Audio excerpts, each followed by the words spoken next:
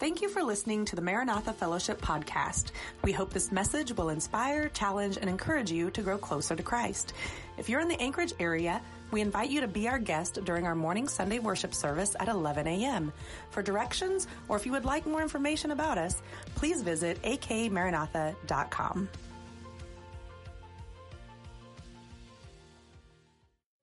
All right, good morning. If you'll tell the person you're talking to Malachi chapter 1, Malachi chapter 1, I think they'll get your hint. Malachi 1, way back in the Old Testament. Old Testament scholar Walter Kaiser calls him Malachi, the Italian prophet. What's that? I heard. Yeah, Malachi, the Italian prophet, or Malachi, better known in the churches. And he prophesies about 430 BC. I know that rings a bell with all of your important dates, but if you're a history nerd, you might know that this was right around the time that Plato was born, forever memorialized in his closet at a retailer near you. Not Plato, right? Pericles was responsible for the birth of democracy in Athens. It's near the end of his life. Thucydides and Herodotus were alive, and they were making history, literally, because they were writing it down. And then this is about 50 years after the marriage of Esther to Xerxes in the Battle of Thermopylae, which followed a year later. You'll probably remember that. That's where George Butler fought valiantly with the 300 against the Persians, Xerxes. And all of that happened within about 50 years. It's at the end of Ezra and Nehemiah's ministries of restoration of the people to the land and the temple. And so if you think about 80 years, I wanted to mention this too. This is just a freebie. We sang Maranatha this morning. If you don't know what Maranatha means, it means come Lord, come Lord. And what brought that to mind is that this church, I think we're in our 76th or 77th year of ministry as a church.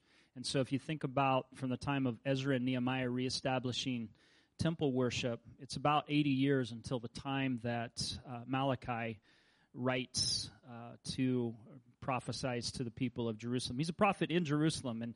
And so everything that he discusses here, he sees happening before his eyes within the temple complexes. When people go to church, he observed these things happening and had a word for them. And really, what this is all about is, what is God worth? And we were singing a lot about that this morning, about the worth of God. And you may know this, that the Old English word for worship is worthship.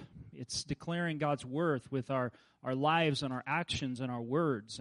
And hopefully it's not just in words, that there's something that needs to accompany our words to make that authentic, right? It's not just us saying, wow, God, you're worth a lot, but do our lives back up those words? Do we live in a way that express that God is really worthy? And sometimes we see that we don't really give God the worship that He really deserves. Now, I want to take a little bit of the pressure off this in a way, right on the front end of it, because in a way, as human flawed people, can we really, who don't have the full picture, can we really express what God is really worth? I think the question of that is probably no, but can we express it in the way that He desires? Yes, I think we can. And so He requires or desires, and those two things overlap. He desires a kind of worship that honors His name. And often what we find happens is that we use the front end of our lives for ourselves, and we use the leftovers for Him. And I want to challenge that a little bit this morning. If you're nervous about that, this is a good time to get up and go, because there's some serious business in this. But I think it's something we need to hear, and I think if we'll listen to what God has to say, I think we'll find that this will improve our worship, because we want to express worship in a way that says He's worthy of it. Look at the first 5 verses with me. In verse 1, it says, a prophecy, the word of the Lord to Israel through Malachi the prophet. And there's some debate about, is Malachi the name of the person is a proper name, or is Malachi because it means the messenger of the Lord? Is this some kind of title that he's adopting? And probably more conservative scholarship says, no, this is his name. His name is Malachi, and how fitting it is that he was both named messenger of the Lord, and he becomes a messenger of the Lord. And he's prophesying in Jerusalem, and he starts out with these first few verses, 2 to 5, which might look like they're disconnected from what's coming next, but they really are important to what follows. Listen to this. I have loved you, says the Lord, but you have asked, how have you loved us? And when you read that, we probably need to read it with a little bit of a snarky tone, okay? Because it's like, have you loved us, really? Okay, that's the kind of tone that this takes. How have you loved us? And then God says through the prophet Malachi, was not Esau Jacob's brother, declares the Lord? And yet I have loved Jacob, but Esau I have hated. I have turned his hill country into a wasteland and left his inheritance to the desert jackals. Edom may say, though we have been crushed, we will rebuild the ruins. But this is what the Lord Almighty says, they may be rebuilt, but I will demolish. They will be called the wicked land, a people always under the wrath of the Lord.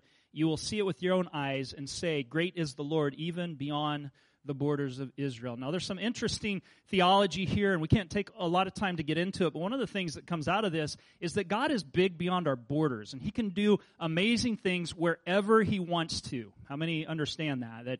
That sometimes we kind of border in our lives, or we put God in a box and put boundaries around what he can do, and he's much bigger than that, and he's capable of working outside of our parameters. Now, I'm not suggesting he's inconsistent. I'm suggesting that we don't have the full picture of what he's like. We have what he's shown us of what he's like. But he is big, and he can do things in places where we might say, that looks impossible, or God doesn't work there. And he can certainly work in that way. Now, that's kind of a nice theological thought. But think about this. What is Malachi trying to do? Because in the next verses, he's going to come back and he's going to address Judah's worship, the way that they're worshiping. And the thing that they've said is, how have you loved us? And maybe this is a question that, if we're honest with ourselves, has been on our heart once or twice. Like, God, you say you love me, but where is your love? Where's your love for me? And I would suggest to you that a good starting place for any Christian is that his love is expressed in the cross of Christ, okay? So let's just get that right out of the way so that we can know if we get into a moment where we're in questioning of God's love, it's been demonstrated. Romans 5:8 says that God demonstrated his own love for us in this. Christ died for us. This is the demonstration, okay? This is proof of his love for us. And John 3:16 actually says it, though we sometimes translate it or understand it in a little bit different way. When it says, God so loved the world, actually in that verse, in the original, at the beginning, it says, so, as the starting word, and it means in this way, God loved the world that he gave his only son. This is his expression of love, is giving Jesus for you and me. So we need to understand that the proof is already there, but we haven't always bought in because maybe we're not feeling it on a particular day. But his proof is there. And I think that's so important enough to say it again and again. So they're asking that question. Jesus hasn't died on the cross yet. They're asking for proof of God's love. And so God points them back through the prophet Malachi to a kinsman or a near people to them. Remember, Abraham had a son. He had more than one, but the promised son was what? What was his name? What was Abraham's son's name? Isaac. Okay, and then Isaac had two boys, twins, Jacob and Esau, right? And so they went along. They had some troubles between them. Jacob being the younger, he finagled his way into the blessing and into the birthright, and he ended up being, in the end, the one that God did bless. And so he and Esau had kind of a tenuous relationship with one another, didn't they? And not only did they have it during their lifetime, but after their lifetime, the Edomites, who are the descendants of Esau, lived in a near proximity to God's people, Israel. And so when they came out of Egypt, of course, they had to go through that area where the Edomites were. And then, especially important to this message is when God sent judgment upon his people, Judah, in the form of the Babylonians, the Edomites joined in with the Babylonians against their relative Israel. And God said, I will not let them be guiltless for this. I will destroy them and wipe them out. And that's what this promise is talking about, is because they were, even though they were within the family of blessing, God is saying, I've given you preferred place. Do you see that? So you say, I'm not loving you, but look, I judge them and I'm going to completely destroy them. I've judged you, but I've returned you to the land. My faithful love is shown in the fact that even though I've disciplined you, I brought you back to a place where you could be blessed again in the land. Okay? So that's the proof of love in this passage. They said, you haven't loved us. How have you loved us? You sent us into captivity. You know that the Bible says that the Lord's discipline is a father's love to us, right? That he disciplines those whom he loves. And so the fact that they came back from captivity, while Esau, when they got punished, there's not going to be a national recovery like there is for Israel. And so Malachi is pointing out the fact that you are, and there is proof of it, you are God's chosen people, and he's set his affection upon you, and he's loved you, okay? So this misconception of God's love has practical outworkings. Do you know that when we have wrong theology, it works out in our lives and wrong practices? It's true. When we don't have the right understanding of what God is like, it affects how we do things. And the way that this affected that is they misunderstood God's love, and it affected their worship. Okay? They didn't think God was worthy because they didn't think God really loved them. Like the ancient concept was, for many people, the God who is most powerful will cause their armies to win in battle. Okay? So if you have that concept and you're part of the Israelites, think about this for a moment. If you get defeated in battle, if you have that understanding, what does that say? It says the other gods are more powerful than your God. Well, we have a different reason for understanding why Israel went into captivity. It was because they had disobeyed God, and it was actually his sovereign hand that was arranging all of that. But they didn't quite understand that God works in ways that sometimes don't make sense to us. But when we have all of the details and we know what he's about, that he's trying to accomplish something. They didn't understand that, and it affected their worship. Look at how it does this in verse 6 and following. A son honors his father, and a slave his master. If I'm a father, where is the honor that's due me? And if I'm a master, where is the respect due me, says the Lord Almighty? It is you priests who show contempt for my name. But you ask, how have we shown contempt for your name? By offering defiled food on my altar. But you ask, how have we defiled you? By saying that the Lord's table is contemptible. When you offer blind animals for sacrifice, what's wrong? Is that not wrong? When you sacrifice lame or diseased animals, is that not wrong? Try offering them to your governor. Would he be pleased with you? Would he say to you, would he accept you, says the Lord Almighty? Now plead with God to be gracious to us with such offerings from your hands. Will he accept you, says the Lord Almighty? Verse 10, oh, that one of you, listen to this, would shut the temple doors so that you would not light useless fires on my altar. I'm not pleased with you, says the Lord Almighty, and I will accept no offering from your hands. My name will be great among the nations, from where the sun rises to where it sets, in every place, incense and pure offerings will be brought to me, because my name will be great among the nations, says the Lord Almighty. But you profane it by saying the Lord's table is defiled and its food is contemptible, and you say, what a burden, and you sniff at it contemptuously, says the Lord Almighty. What a burden, right? And when you bring injured, lame, or diseased animals and offer them as sacrifices, should I accept them from your hand, says the Lord? Cursed is the cheat who has an acceptable male in his flock, and who vows to give it, but then sacrifices a blemished animal to the Lord. For I am a great king, says the Lord Almighty, and my name is to be feared among the nations. Now, it sounds a little harsh, but I think what's happening here is that God, who has given himself without reserve to his people, who has shown himself kind to his people, is a little offended that when it comes time for them to show his worth, people want to take shortcuts. People want to say, what an obligation it is. What a duty it is. Okay? And so I think what God really wants to get at today is the heart with which we do things. I don't know that we're in the category of these people, but I think that sometimes there are things in our lives that are in proximity to this. Like when we use up the best part of our life on the front end for ourselves, and then we give our leftovers to God. Do you know what I mean by that? I'll give some examples here in a moment. But these kinds of things happen. And God is saying to Israel, I've shown you special love, but you've not been willing to show me honor. You've shown me dishonor. There's some questions that are asked here.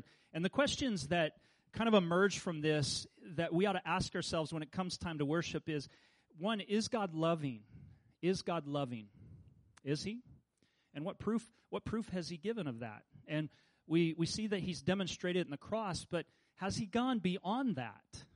Would you be content with the fact that if God never did anything else for you, he loved you enough to provide the payment for our sins so that we could be reconciled to him? Like if he didn't heal our diseases, like they talk about in Psalm 103, or provide for our needs, is God still good if he didn't do any of that other stuff? I think so. I think we ought to understand that what he gave us in salvation is the best thing that could have ever happened to us. And then everything else is bonus thrown in on top of that. Come on, right? So if he never did anything again, God's still good. He's still good, and he's still shown his love for us. Is God loving? He certainly is loving. And the second question is God worthy of honor? Because what people are doing was dishonoring him. Is he worthy of honor? When we come to worship, with what kind of approach do we come? Is it one of obligation where this is my religious duty, I have to do this? Now, this isn't the way that we should approach the living God. This is the way that people approached gods in pagan religions. The way they did that, and sometimes people do it today in trying to serve God, is that it's an obligation that if I don't fulfill it, God's going to be mad and he's going to get back at me.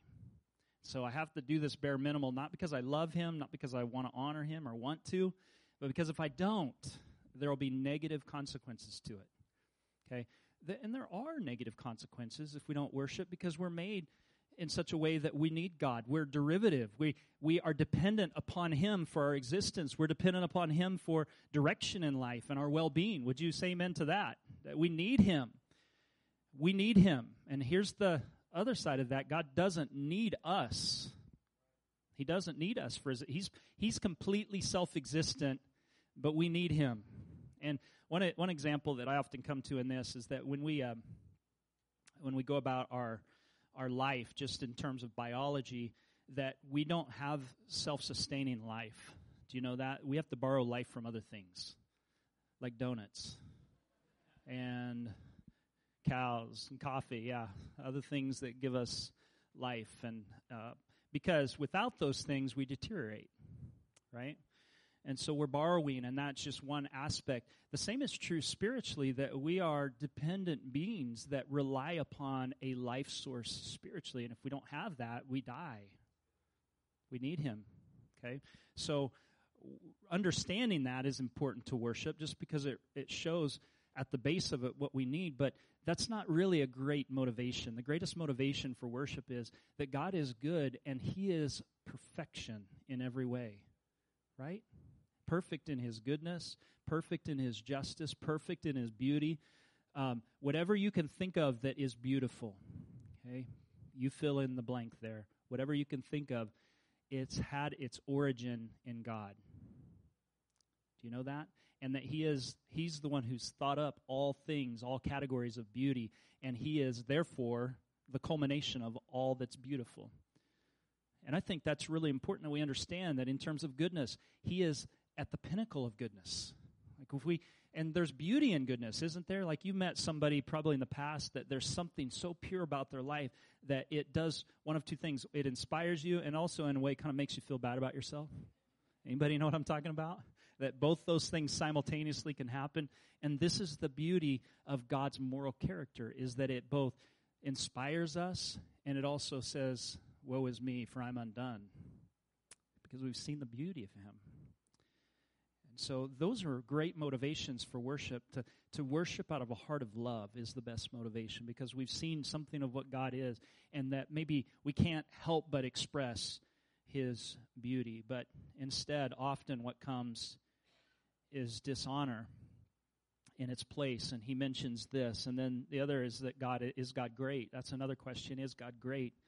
We usually break systematic theology into two categories. Systematic theology is when you discuss God, you understand that there can be categories of ways to describe God, and one of those major breaks in the categories is between His goodness and His greatness. And if you think about a God who is good, you understand that He's good towards people, He's loving, He shows kindness to us in practical ways. But it's also important that we understand that He's great. That means He's powerful and He's capable and He knows all things and He's wise. And when those things come together and we understand He's both great and good, that's why we have the little kids' prayer, God is great, God is good. It's because we're covering our bases in theology, that we understand that He's both great and He's good. And if you take away any side of that, you're in trouble.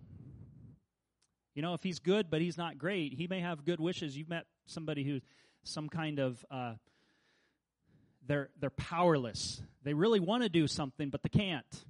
They really are heartbroken that there's more that they want to do, but they can't. Okay? And then you've seen people that have all the power to do something, but they don't want to. They don't care. Okay? So what God does is He's got both the care and compassion, the love, the kindness, and the ability to do something. And in His greatness, part of His greatness is that His greatness needs to be known among the nations. But Malachi here speaks to, it's written for us, the people of Judah, and saying that instead of showing God honor, the honor that He deserves, you've shown Him dishonor. You've shown Him dishonor. You've shown Him contempt. And they say, well, how have we done that? And He speaks first to the priests, and then He talks about, he kind of includes everybody. The priests are offering bad sacrifice because the people are bringing bad sacrifices. And it could have stopped on either side. The priest could have said, I'm not going to offer this because you brought a blemished animal, when I know good and well that back home you've got a good one. And by the way, the Lord, when He said you're to bring an animal, you're to bring one that's unblemished. Bring the best. Don't bring the scrawny little one that may not survive through the night. Bring your best, because you're bringing it to the Lord, and you're making a value statement about in offering your sacrifice. And the priest could have said, "Nope, sorry, brother, but that's not going to fly. You need to go bring the good one." But they didn't. They went ahead and offered it. And then the people, they could have done it from their side, and then the priest wouldn't have had to say that to them. They could have just brought the very best that they had to offer, and everything would have been okay. But both of them were kind of in this cahoots with one another to do the bare minimal, because after all, worshiping God is kind of an inconvenience. We want to get about our lives. We want to do our thing. We want to build our personal kingdoms. And doing this God thing is a little bit of an inconvenience. And I want to tell you, it's more inconvenient than we sometimes realize. Like in Old Testament religion especially, you see that people, especially the men, they had to make a pilgrimage at least one of the 3 times a year. And that sometimes meant a month or 2 off of work to go and to celebrate at the festival in Jerusalem. And sometimes we see it as a big drag if it's raining and we got to drive to church 2 miles. What's that? Or especially if it's sunny. I don't know if you've noticed this, but people drive worse when it's sunny than they do when it's icy. Has anybody noticed that besides me? It's like, we should drive faster because it's sunnier and there's no ice on the road. Nope. They're staring at the sun as if it's like, a deer in headlights or something. Tractor beam pulling them in and causing them to drive slow. I'm sorry. I'm going to kick that soapbox over. But you can see that they saw that it was an inconvenience, and so they didn't want to offer something better to the Lord. And so let me challenge you this morning and myself that if we don't honor, it's because in some way we don't value. Honor is essentially showing value. When we honor, we show value. I value you in my life, God. I value you. If we don't honor, it's because we don't value. And so they didn't value God because I think that they thought he didn't really love them. Maybe they were a little bit disappointed. Have you ever been disappointed with God? Like, this is what I thought would happen, but that's not the way you did it. And maybe it's not even expressed until just now. Maybe it's settling in. I've been disappointed with God. And if we don't deal with that and understand, it's not God that needs to change, it's our expectations that need to adjust to who he is and that he's still good, despite the fact it didn't go the way we wanted to. So they didn't honor God for that reason. And so God says to them, make some comparisons here. A son honors his father, okay? Just taking it down to the basic family level. And a slave his master, maybe in an economic kind of situation. But if I'm a father, where is the honor that's due to me? You don't even give me the honor that a son would give to his father. And if I'm a master, where is the respect due to me, says the Lord Almighty. So somewhere there's been a disconnect, and the proper honor has not shown. And I think it has to do with the fact that they had a wrong concept of what God was like. He says, you priests have shown contempt for my name. Contempt, this word for contempt means to despise or look down upon the name of God. You've looked down upon my name. Not only are we not offering the proper sacrifice, but this speaks to something that is kind of maybe hidden in their soul. Do you know that we can have hidden things in our soul? We can come to church and we can sing songs to God, and at the same time we can be hiding some kind of a feeling in our heart towards God or about God or thought about God that is not honoring to him. And so they had something, it seems to me, hidden in their soul where they were in contempt against God, and it began to work itself out because those things always do in how they lived. They despised and looked down on his name. And so notice the next thing, he says in verse 9 here, well, he talks about the things that they're bringing. I'm going to bring a New Testament application of this in just a moment. How have you shown me to be contemptible? When you offer blind animals, is that not wrong? Because he already told them that they shouldn't do that. They should bring their best animals, an unblemished animal at least. When you sacrifice lame or diseased animals, is that not wrong? Try offering something to your governor. Okay, so we had father and son, or son honoring father, slave and master. Now he's saying if you presented something even to a local politician, would he accept that? I mean, think about it, and about how we show honor and dignity to people who we ought to respect. And he says, but you're not even willing to do that to me, to these people. Try offering to your governor. Would he be pleased with you? Would he accept it, says the Lord Almighty? Now plead with God to be gracious to us. With such offering from your hands, will he accept you? And that's the thing that sometimes we don't understand, is that we think a little is better than nothing. And that seems not to play out in our walk with God, that just a little is better than nothing. Maybe in some practical way that's true, but think about the statement in Revelation where it says that you're neither hot nor cold. Because you're lukewarm, I spit you out of my mouth. There's something about a half-hearted approach that is nauseating to God. And so he says to them, listen to this in verse 10, oh, that one of you would just shut the temple doors.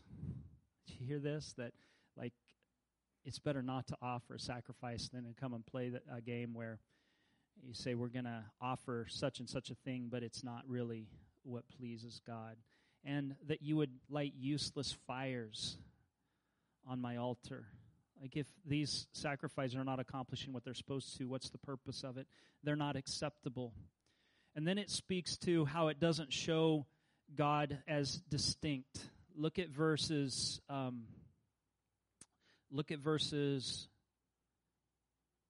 11. My name will be great among the nations, from where the sun rises to where it sets. In every place, increase and pure offerings will be brought to me, because my name will be great among the nations, says the Lord Almighty. But you profane it by saying the Lord's table is defiled and its food is contemptible. And what a burden.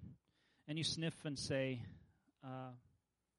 it's contemptuous, says the Lord Almighty, when you bring these kinds of sacrifices. I know that sounds heavy, a little bit here, what he's saying is that I don't accept that half-hearted stuff. He wants all of us. So let me make that New Testament applications. We don't do the same kind of sacrifices they did in the Old Testament. We didn't bring animals to sacrifice. I'm glad. And the reason for that is that Christ has offered a blood sacrifice in himself that's sufficient for all sacrifices to bring us into right relationship with God the Father. Are you with me? So Jesus did that. Amen? Okay? So he accomplished that for us. And there were other kinds of sacrifices in the Bible besides atoning sacrifices. Did you know that? That there were not just sacrifices that a person offered in order to bring them into right relationship with God, but there were also sacrifices that were offered that declared God's worth. And so they would come and they would bring their gift to the Lord. And many times that was a burnt offering or some kind of an animal sacrifices. But those sacrifices, they didn't atone for sin. These are sacrifices of worship, things that declared God's worth. They were giving something up for God in such a way that it would show his value. It would show his value in their lives. It would declare what God is worth by showing that God is more important than other things in life. And this was done in the Old Testament by those animal sacrifices because apart from a person's children, it was the most valuable thing to them. Are you with me? We're talking about an agricultural culture where things, in terms of value, it was animals. It was the animals you had. That was the most valuable thing you had next to your children. And we know that offering the sacrifices of children God would not allow it. And he only asked Abraham to sacrifice Isaac, but when the time came, he provided a substitute for it, right? And he did this so that through all of Israel's history, he asked for every firstborn male to be substituted with some kind of a sacrifice. Did you know that? When Jesus was born, when it came time to offer the sacrifices, we know that Mary and Joseph were poor because they brought the poor person's sacrifice, 2 turtle doves to be sacrificed. Remember that? And so they offered this sacrifice in place of the firstborn son. It was a whole thing about recognizing God's value, that he's more valuable even than their children. That's what this was about. He's more valuable even than the children. And so he didn't allow for child sacrifice. He provided a firstborn son. Isaac was not the only son of Abraham that God would have sacrificed. That was a later descendant of Abraham in Jesus, God's own son. And so he reserved the sacrifice of a son for that great sacrifice. But the worship sacrifice continues, but in a form that it was always intended to be. Okay? It wasn't that God wanted animal sacrifice. Have you read the verses in the Bible where it says that I don't desire the blood of bulls and goats? Have you read that? It was never his desire to have that. It's not as if in some pagan religions they have this belief that when you sacrifice the animal, the smoke vapor went up and fed the gods. God didn't need that. He wasn't fed on animal carcasses, as it was supposed in pagan religion. What he wanted from them really the whole time was their heart. He wanted them to show that they valued him and honored him. And the one way to do that doesn't make as much sense to us because we live in sort of a monetary society and our agricultural portion is kind of on the side or on the peripheral to most of us. And so for them, though, this makes a lot more sense that they were giving what was of utmost value to them. It was like giving away, in a sense, their bank account. I'm not preaching on tithing here this morning, but this is part of the point is that when they sacrificed their animal, it wasn't about the animal. It was about expressing value and worship to God. And so what kind of animal you brought was really important to what kind of value you said God had in your life. The sacrifice of worship then continues, but in a different form. As I said, God didn't want the animal, but it was what they represented, the best that people had to offer. And sadly, people missed the point, and they made it a matter of minimal obligation. For some, they found a way to give the minimum and still not be in trouble with God. Like, what can I give? Anybody grow up in church and like this was your approach to ethics? how much can I get away with before it's sin? Anybody know what I'm talking about? Like, what's the line? We want the line drawn. Well, already we've got a sinful inclination in our heart because we want to do as much as we want to do, but maybe just not offend God. So we're looking for a line. And instead, our heart should have run towards God and said, what can I do to please you? Not what can I do not to be displeasing to you, you know? And that would have been a whole different approach. But people wanted to give the minimum and still not be in trouble with God, and so they gave animals that were sickly or wounded or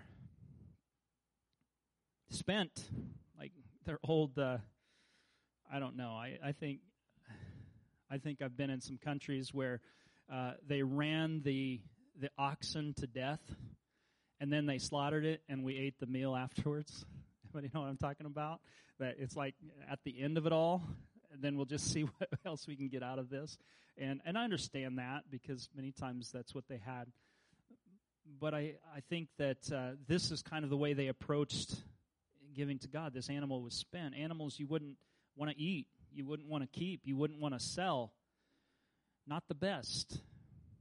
And so that was their approach, and it left God hurt and angry with them because they weren't showing their gratitude for what he'd done for them, and they weren't showing his worth. And not only that, but it affected their witness, because he says, my name will be great among the nations. And the question is, if God's own people don't honor him as great, how can we expect his name to be great in the world?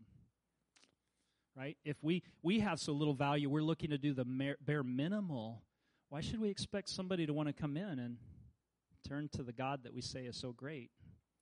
And so he was offended by that and saying that my name is going to be great on the earth, and those true worshipers are going to be worshipers that declare my worth. So what is the application for us? Because we're not bringing animals. I think it's this, that if we use up our lives, we have no energy left for serving God. What does it say about God's worth? You know? And if we use all of our finances to build our own little kingdom and have nothing except leftovers for the kingdom of God, what does it say about God's place in our lives? And we give all of our focus and work and to work and sports and school, and we don't make church a priority. What does it say about our value for God? See, we have ways of doing the same thing that Malachi is addressing. We can put other things in the place, and occasionally here at church we'll get calls from people who want to give something to the church, and they might say is something like, it still has some life left. And that's always a red flag. I tell you, when we were youth pastors, somebody gave us a couch for our youth center, and we found out after they dropped it off that it had mice in it. And so we inquired a little more about it. We found out that it had been sitting in their field, and they didn't want it in their field anymore, so give it to the youth center. And so we didn't know about it. I think one time we had a lock-in or something, or maybe some family was visiting. We needed an extra place, and somebody ended up sleeping on that couch. But I think that's kind of the approach that sometimes people take about giving things to God, is like and I don't want you to hear me as saying I'm ungrateful when people have something that's used that we need. That's important. That's fine. It's like when the attitude is it's either the church or the trash. You know what I mean? There's something wrong with that approach, that we don't need anymore. We're never going to use it. It's junk, but maybe the church can use it. And that's, to me, says something about how we value the things of God. And I think there ought to be the kind of approach that says, what can I give that expresses God's worth? And so I think there's something wrong with that other kind of idea. The sacrifice of worship in New Testament terms, and I think this is true in Old Testament terms, but the Old Testament you'll find is a very tangible kind of religion. Okay, so it's the same, but they used a lot of object lessons. So sacrifice was an object lesson. It was to show I'm giving something of value to God. There's something in my place, okay? But it was symbolic. When they gave an animal, they were really giving themselves. That's the way it should have been. But people sometimes disconnected from that and said, well, I'm giving the animal instead of myself. like in the sense of, if I do this obligation, I don't really have to be devoted to God. And that's not what it was ever about. But in the New Testament, we hear it applied a little bit differently, a little more thoroughly, I think. It's there in the Old Testament, especially as you get to the minor prophets. They're unpacking all of that, and they're saying things like, I've never desired the blood of bulls and goats, and, do you think that this is what pleased me? What I really want is your heart, What does the Lord require? It's not all of this. It's that he wants us to be devoted to him. In Romans 12:1, it says, therefore, and I would encourage you to turn there. Romans 12:1, I want to point out a couple things, and this is the home stretch here. Therefore, I urge you, brothers and sisters, in view of God's mercy, to offer your bodies as a living sacrifice, holy and pleasing to God. This is your true and proper worship. This is your true and proper worship. Okay? So the word for worship that's used here, if you're looking at your Bible there in Romans 12, verse 1, the word that's used for worship, your translation might have service there. I don't know of any other options off the top of my head. There's usually worship or service. And this is a special word that often is used for the sacrificial type of service to God. Okay, so in the sacrificial system, they would have talked about this being worship when they offered their animal, and they would have used, especially in the Greek translation of the Old Testament, they would have used this word for worship. It would have carried the idea of we're offering an animal sacrifice. It would have carried that thought kind of with it. And so he's saying this, instead of offering any kind of animal sacrifice, Jesus has already paid the biggest price. What's your proper response to that? Okay? What's your proper response? And the proper response is, in view of God's mercy, to offer your bodies as a living sacrifice to him. Okay? So the word for worship here is related to that sacrificial worship in which people brought their sacrifice as an expression of God's worth in their lives. This good animal that I could get a lot of money for at the market, this good animal that we would love to eat, this good animal that could serve our lives if we just had it among our other animals in different ways. It would serve us to hang on to this. Our lives would be richer in a way, but instead I'm giving this up to the Lord because he's worthy of it. Okay? That's the Old Testament way. The New Testament understanding of that is this body, this person that I am, all of my life, everything that I am, I could use it for myself. I could keep it back. I could use it for building my kingdom. I could use it for doing what I want to do. I could spend it on leisure. Instead, I'm giving this life over to him. This is your reasonable worship. Okay, this is what he's saying. So in Malachi, Judah's worship suffered because they didn't think highly of God. How have you loved us? They said, how have you loved us? Well, I didn't destroy you when I could have destroyed you, and I did that to other nations instead. After disciplining you, I restored you. I've shown you love. Therefore, you should offer a worthy sacrifice. Okay? In the New Testament, how have I loved you? Romans chapter 12 starts with, in view of God's mercies. Okay? He's reflecting back on everything that's written in the book of Romans up to chapter 12, and that is God's mercy, where he saved us, though we didn't deserve it. We spent our lives on sin.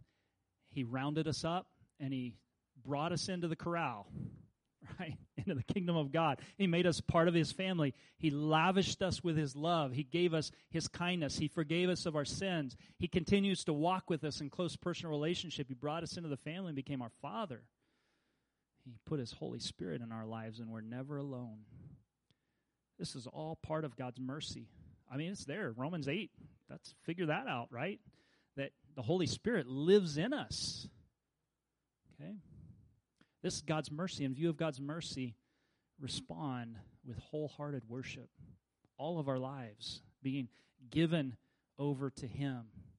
This is how we do it. This is the language of this verse is in view of God's mercy, this is your true and proper worship. Our whole selves. I think it's interesting here that the word for offer in Romans 12 is in a tense that suggests that that it doesn't have time associated with it. Like it's not having offered yourself past tense. It's not offer yourself in the future in some kind of way. It just says offer, and it's as if this challenge to us remains constant, that we need to continually be offered to God, and let that be the state of who we are. Not like, am I going to offer myself to the Lord today? We might have to do that psychologically. Like, we might have to wake up one day and realize we've been a little bit selfish and, okay, I'm offering myself to the Lord. But shouldn't this kind of be the tenor of our whole lives, to be an offering to the Lord? Are you with me?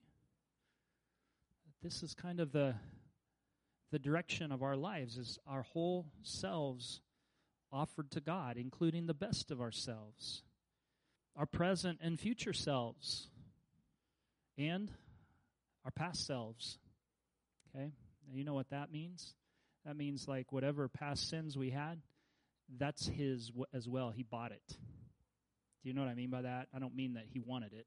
I mean that He didn't want us to have it. He took it away. Okay, so that's His. It's not yours. He took it away. He took your place. The way that Paul describes it in 2 Corinthians 5 is that He who knew no sin was made sin for us. He took our sin upon Himself and carried it to the cross, and we're reconciled to God as a result of it. So all of that belongs to the Lord. So my question today is, do we bring our lives and offer them completely to God, or are we asking God to endorse the life we want? See, we could make some gains in worship today. I was thinking about some practical ways this plays out. And I'm going to confess to you something. I was telling our leadership team the other day that during VBS, I played Joseph. That's my confession. That's not it. Anyway, I was downstairs in that hot room, and if you were there, you went through the 7th level of wherever. It was experiencing Egypt, right? It was hot down there. And I'm telling you that we got into it, and usually the first one you're kind of getting excited about, and then there's the second one. We had 5 rotations, and so we're doing the same thing 5 times at different levels of intensity, different kids at different ages, and it's hard. I'm here to tell you it was really hard, and I want you to pity me for that. I'm just kidding. No, I would get through 1 and 2, and then 3, and by about the third one, I would say to Trenton, how many more do we have left? And I was feeling like, at that point, I'm just trying to get through it, okay? And I was saying to the team the other day, I said, that really wasn't the greatest motivation, just to get through something. And I felt a little convicted about it afterwards, and I wrote a sermon to myself. And the sermon is that we don't just get through things, we give God our best in all of that. And I was challenged by that. And so that's my confession. And that's my challenge to us, is that we're not just getting through life either. We're giving God our best. We want to glorify Him with it. And so when we come like on Sunday morning to worship, I know we've had busy weeks, and usually when it's sunny, we want to spend all day on Saturday outside. And a lot of times we can get to the end of those days and maybe even press into the night, and then we're super tired on Sunday morning, and we have very little to offer God. And I'm not trying to regiment you. I think you need to be in charge of your own spiritual life in that regard. But what do we need to do to offer our best to Him? Okay, we can spend all of our lives focusing on one thing. Well, let's think about education. Okay, sometimes it bothers me when I hear parents will put the utmost in their kids' school education, but they don't care about their Christian education.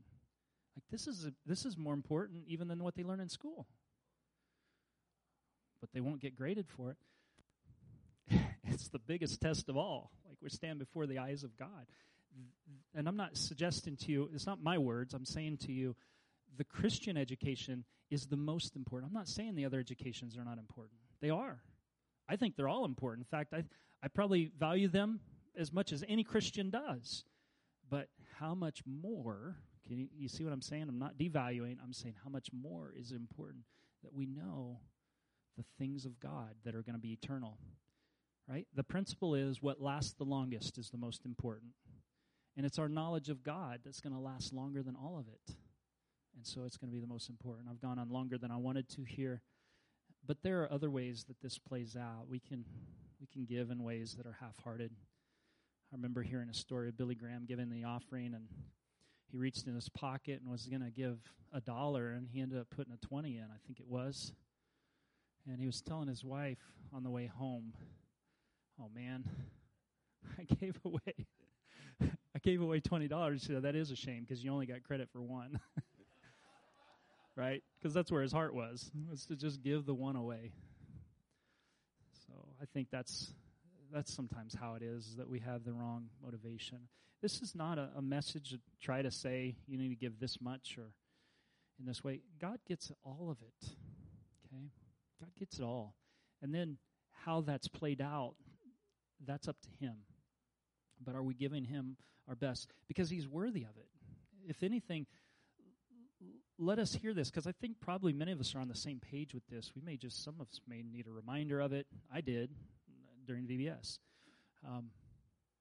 We need a reminder of this. Our heart is to do this. I'm not saying to you, you're a bunch of people who are rebels and we're not getting this down. I'm saying, look, let's just check ourselves here and ask ourselves, are we giving God what He's worthy of? Are we honoring Him? Are we saying in what we do, are we saying to the world, He's worthy of my all? Or are we saying that this is kind of a weekend thing that I do every once in a while? This is something that we talk about, but it's really not the centerpiece of our lives. That I think deserves us to challenge ourselves. And God's Word is good about doing that. I felt God had this message for us this morning, and so maybe today you feel it's very imminent, like it's immediate. God needed to say that to you. Maybe today you're saying, well, yeah, I know that. But I would encourage you, put that on the shelf. Maybe it's something that God needs to continue to work on us with. Amen. Stand with me if you would. Thanks for your gracious attention today. I think a good way to respond to this is to ask the Lord to shine His light in our heart. We're not always a great judge of this, because I found out something about people in the time I've pastored. It's a good thing. Is that we can see through all the excuses of everybody else, but we're masters of making our own excuses. Isn't that true? Like we can excuse ourselves for things that we would never let other people get away with. And so a challenge to you would be to say to the Holy Spirit, Lord, you know me better than I know myself. Is there an area where this applies, where I'm giving you a half-hearted service, or I've not surrendered all of me, or I've not given you the best? If so, would you show me? And I want to repent of that, and I want you to be honored with my life. Lord, is there an area that I'm sending the message to my kids, to the world, to my friends, that you're not really worthy of full devotion, you're worthy of part of it? Would you ask the Holy Spirit to speak to you about that and to deal with you on that? And maybe today you just need to worship the Lord and say, Lord, it's all yours. You're already in that place where you're doing that. It's not a matter of saying, Lord, I'm sorry for this. It's a matter of giving Him the worship He deserves. Maybe there's something He wants you to do. Would you give Him all of it? These altars are open if you'd like to come. If you'd like to remain at your seat and pray, go ahead and do that. But let's take a couple minutes before we leave to respond to the Lord.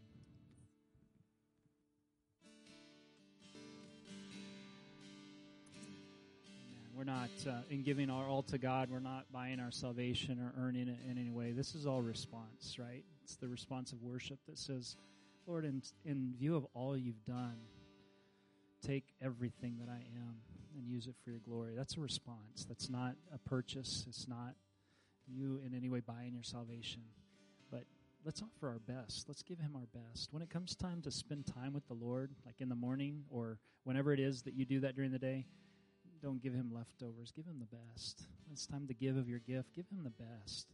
When it's time to offer your energy and your time, give Him the best. He'll be honored by that, and it'll also say something to other people.